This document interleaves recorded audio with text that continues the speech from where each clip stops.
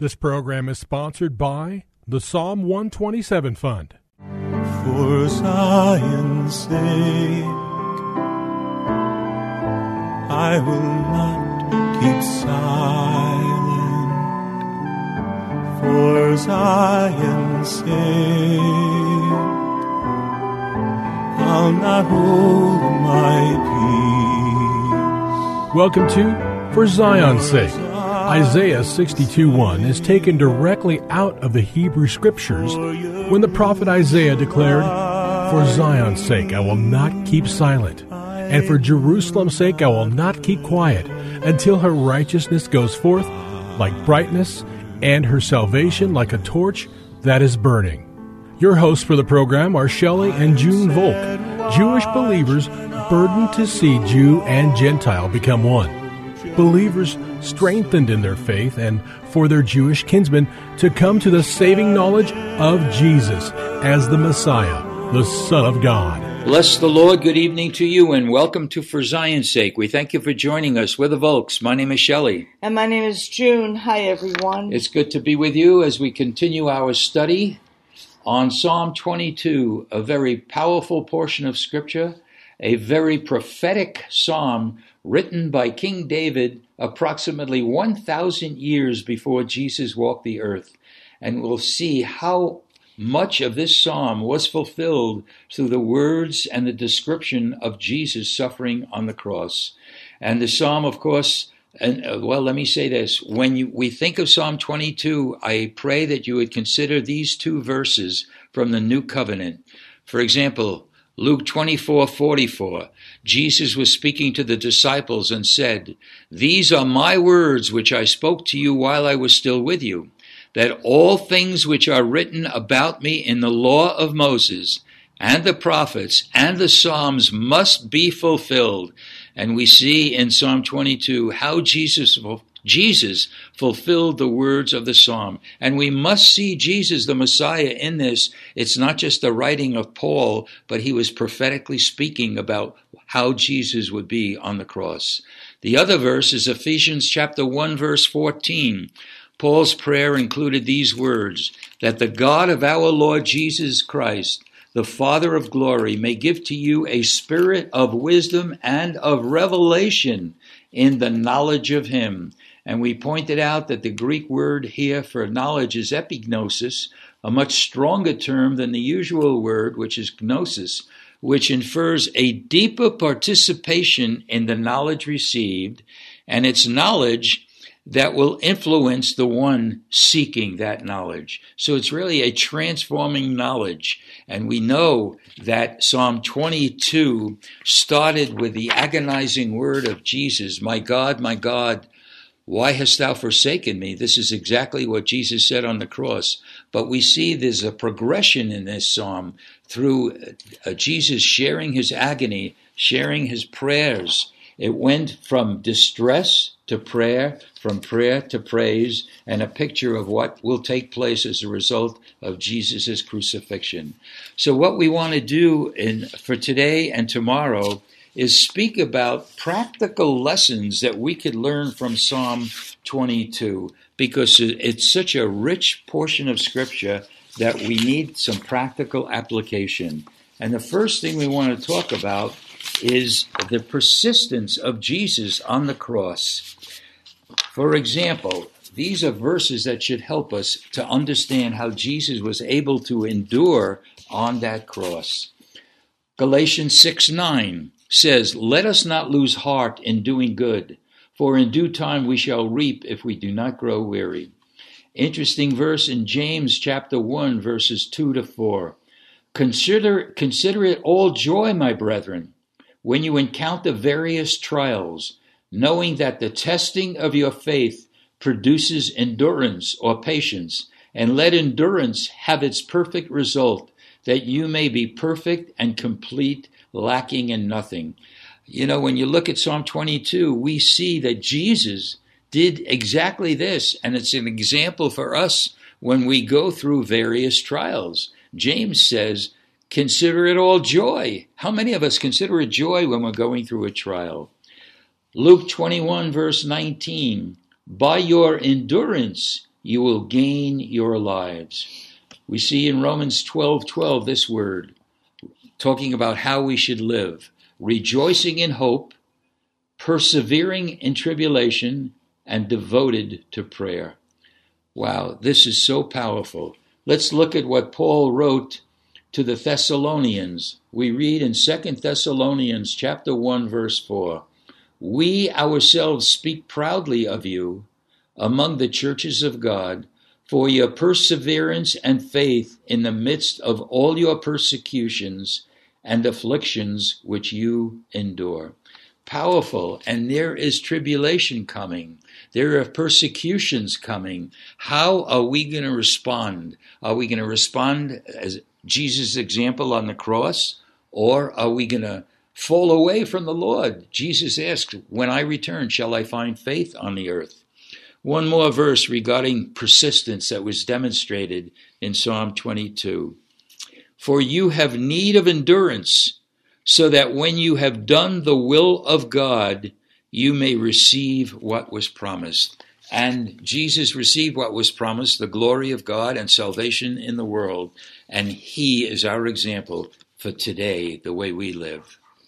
And those scriptures that Shelley read really have to do with verses 28, 29, 30, and 31 of Psalm 22, which reads, "For the kingdom is the Lord's, and he rules over the nations. All the prosperous of the earth will eat and worship. All those who go down to the dust will bow before him, even he who cannot keep his soul alive. Posterity will serve him. It will be told of the Lord to the coming generations. They will come and will declare his righteousness to a people who will be born, that he has performed it." And we really see that because of his endurance, we can cry out to him and pray. And when we go through the same kind of afflictions that he experienced on the cross, he gives us the power, because he lives in us, to endure. It's powerful, Junie. It really is. Another thing that we could easily learn is prayer, how Jesus continued to pray in the midst of his suffering. And we don't want to... Didn't you just read those? Well, no, that was more persistence, but I want to talk about the prayer itself. For example, 1 Chronicles 16:11, "Seek the Lord and his strength. Seek his face continually." Psalm 116, verse 2, "Because he has inclined his ear to me, therefore I shall call upon him as long as I live." Junie, I sense that too often we keep prayer as a last resort. When we see through this example in Psalm 22, that should be the first thing that we turn to, prayer. Psalm 130, verses 1 and 2, "Out of the depths I have cried to you, O Lord. Lord, hear my voice. Let your ears be attentive to the voice of my supplications." Remember, we don't see the Lord hearing the Father hearing Jesus' cries until verse 21. But he persisted, and his life was a prayer. 1 Thessalonians 5, verses 17 and 18. "Pray without ceasing. In everything give thanks, for this is God's will."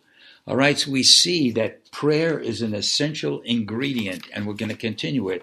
But I think one of the factors that we must emphasize, June, is the issue of affliction. This was an affliction beyond anything that we can imagine, and we need to see that how we respond to affliction is really an example for us. Let's listen to these verses regarding affliction. Isaiah 53, verse 4, "Surely he has borne our griefs and carried our sorrows, yet we did esteem him stricken of God and afflicted."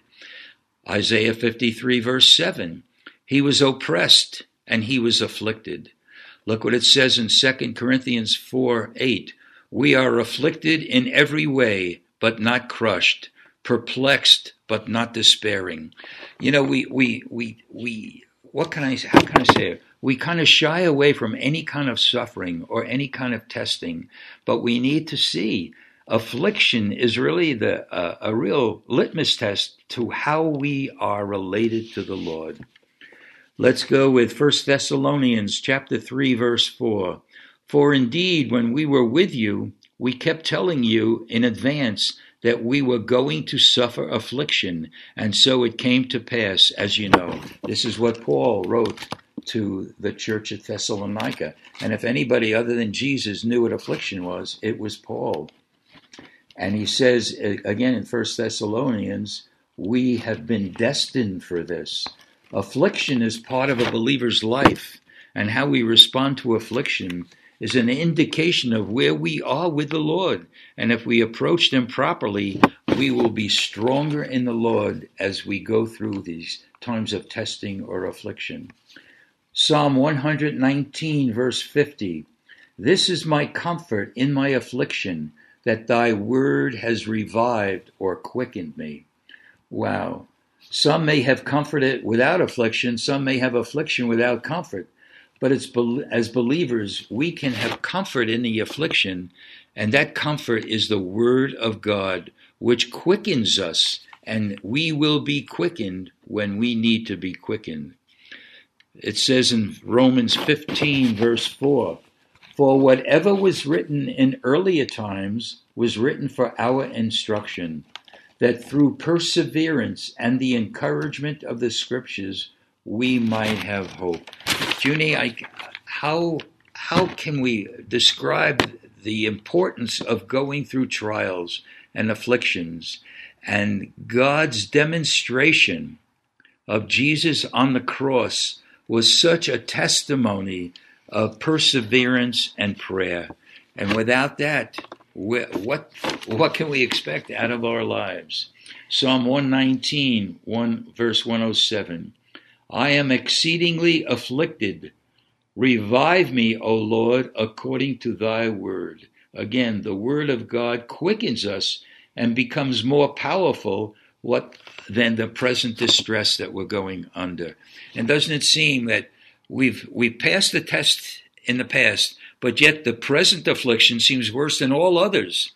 But we must rely on the word of God. And again, Jesus set an example for us in persistence and in going through the affliction. So, Father, we thank you. Your life is a living expression and an example for all of us when testings come, when persecution comes, when we are being afflicted. And many afflictions come because you want to perfect us and strengthen us in our relationship with you. So, Lord, when they come, may we be prepared for it, and may the word of God strengthen us so that we can become more than conquerors in times of affliction. We ask that for ourselves as well as for every one of our listeners, and we ask it in the name of Jesus. Amen. For Zion's sake. Thank you for joining us this evening.